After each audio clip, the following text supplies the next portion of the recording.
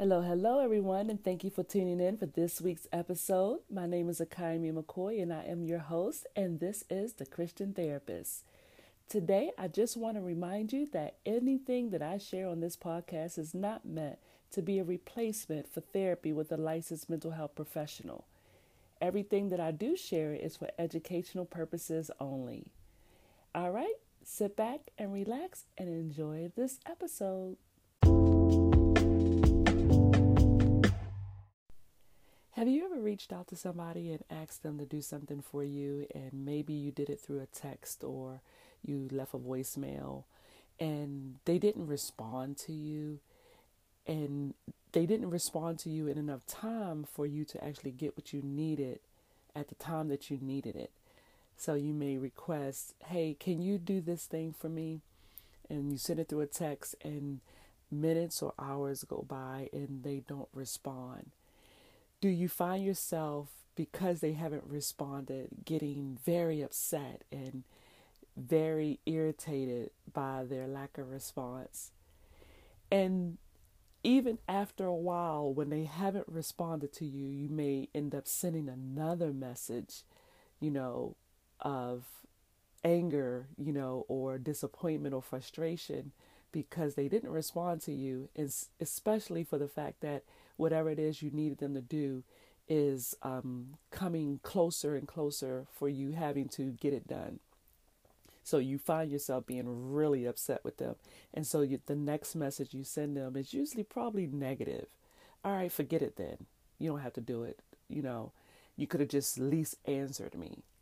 Well, I have found that in many occasions I have requested something from somebody, and I had this expectation that they would willingly want to do it for me.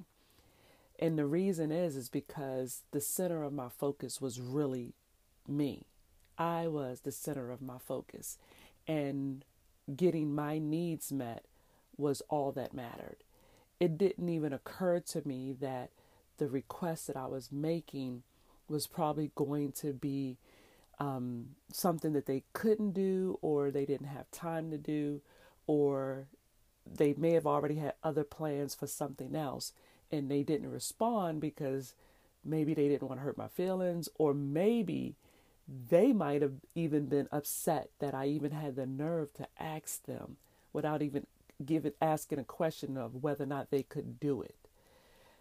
I understand that very well. And I have found that even recently that I have requested some service or requested something from someone and they didn't respond, or they didn't respond the way I wanted them to respond. And I found myself getting so mad and so upset. And in my head, I was thinking things like, man, they could have at least just responded and said no if they didn't want to do it. Or, you know what, I've done so much for them and I can't even understand why they wouldn't do this for me. Or this thing of, they just got unforgiveness in their heart and they need to be more like me. I mean, I have gone through a lot of back and forth in my own head because of how I believe they should have responded to me. I was at the center of all of that.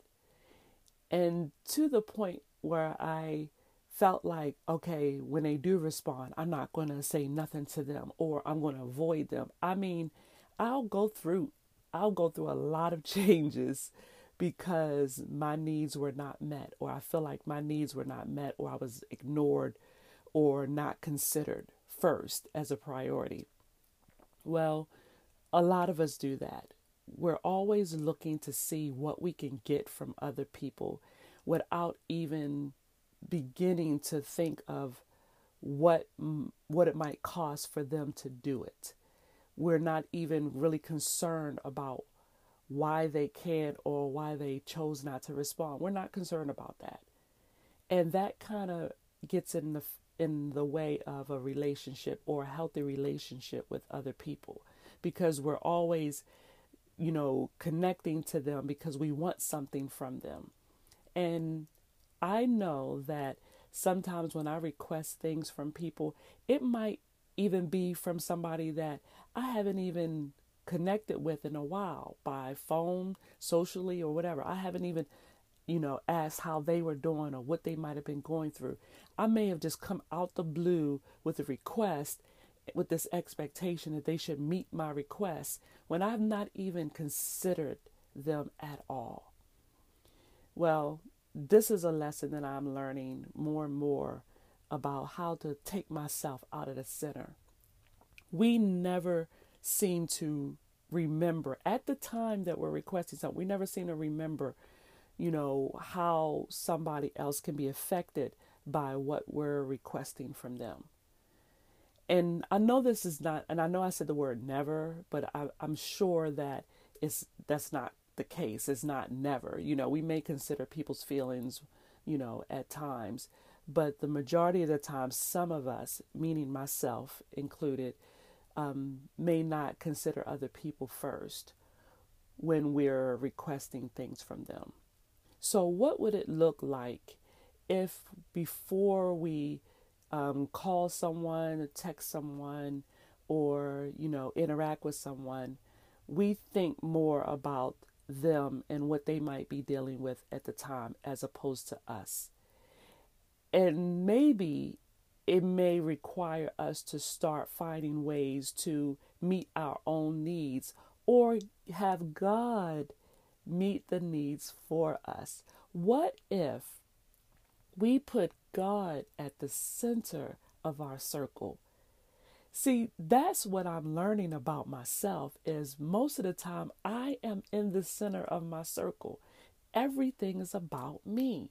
God is not the center. But if he was the center of all of the things, of my life, if he was the center of my life, my focus and my target would be in serving him, pleasing him, serving others, pleasing others.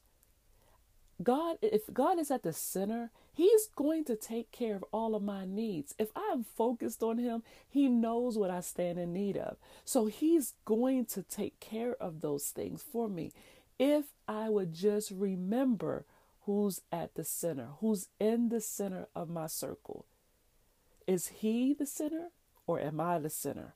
Or is somebody else the center of my circle? I mean, we can do that too. We can put our spouses, our partners, our children, our coworkers, our colleagues, our friends, we can put them in the center. And then that is not the right life for us either, because we're putting somebody else in a place that only God should be in. So if you put God at the center, he'll draw all men unto himself. He'll draw us to himself if he is our focus, if he is our center, and we will get our needs met. But, I understand that we got so much happening in our life that is so difficult for us to do because who's in the center? We are, or something else is. And we can't serve somebody else in that center. We can't serve them because if we do, if they're the center of our focus and God is not at the center of our focus, then trust and believe we'll have more frustrations in our lives, more irritations, more unrealistic expectation of other people that we're not going to get our needs met. We're not going to ever be satisfied, and we're going to find ourselves more frustrated with our lives and our life's purpose than ever. I know I have been behaving in a way, especially this past week, with these selfish desires and selfish expectations and my self-centeredness, and it has been causing me some distress. But once I realized what it was I was doing, I quickly went to God in prayer and requesting and pleading with him to help remove that selfish attitude from me, because I don't want it. It tires me out. It causes me grief. And that is not the life that God has for me. So when I meditate on his word and meditate on the fact that I am living in my flesh instead of living in the spirit, it corrects itself. God comforts me, He empowers me, He strengthens me, He guides me, and He leads me to a life of peace instead of a life of destruction. So I'm hoping that there's something that I said that you can resonate with or relate to. And if it has been enlightening to you, I pray that you will ask God to correct that type of behavior and correct that type of thinking in your life.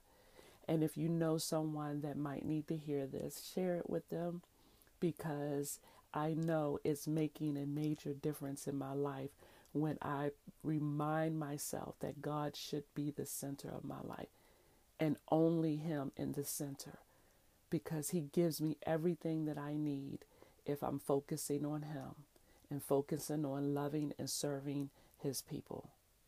So God bless you, and God bless anyone that is changing their lives because of God's word and God's message in this episode. Until the next time, good mental health, good spiritual health, and good physical health. I do hope you enjoyed this episode, and if you do, or if you did, share this with others on your social media. And I would love it if you decide to go onto Apple Podcasts and give me a 5-star review on this episode or other episodes that you've heard on this podcast. It just helps me get the message and the word out a little bit more. All right. Thank you so much. And if you'd like to contact me, you can reach me on my website at www.life-counseling-transitions.com, or I'm on Twitter at Akayami Listens, and on Instagram at Akayami McCoy. Y'all take care. Be blessed.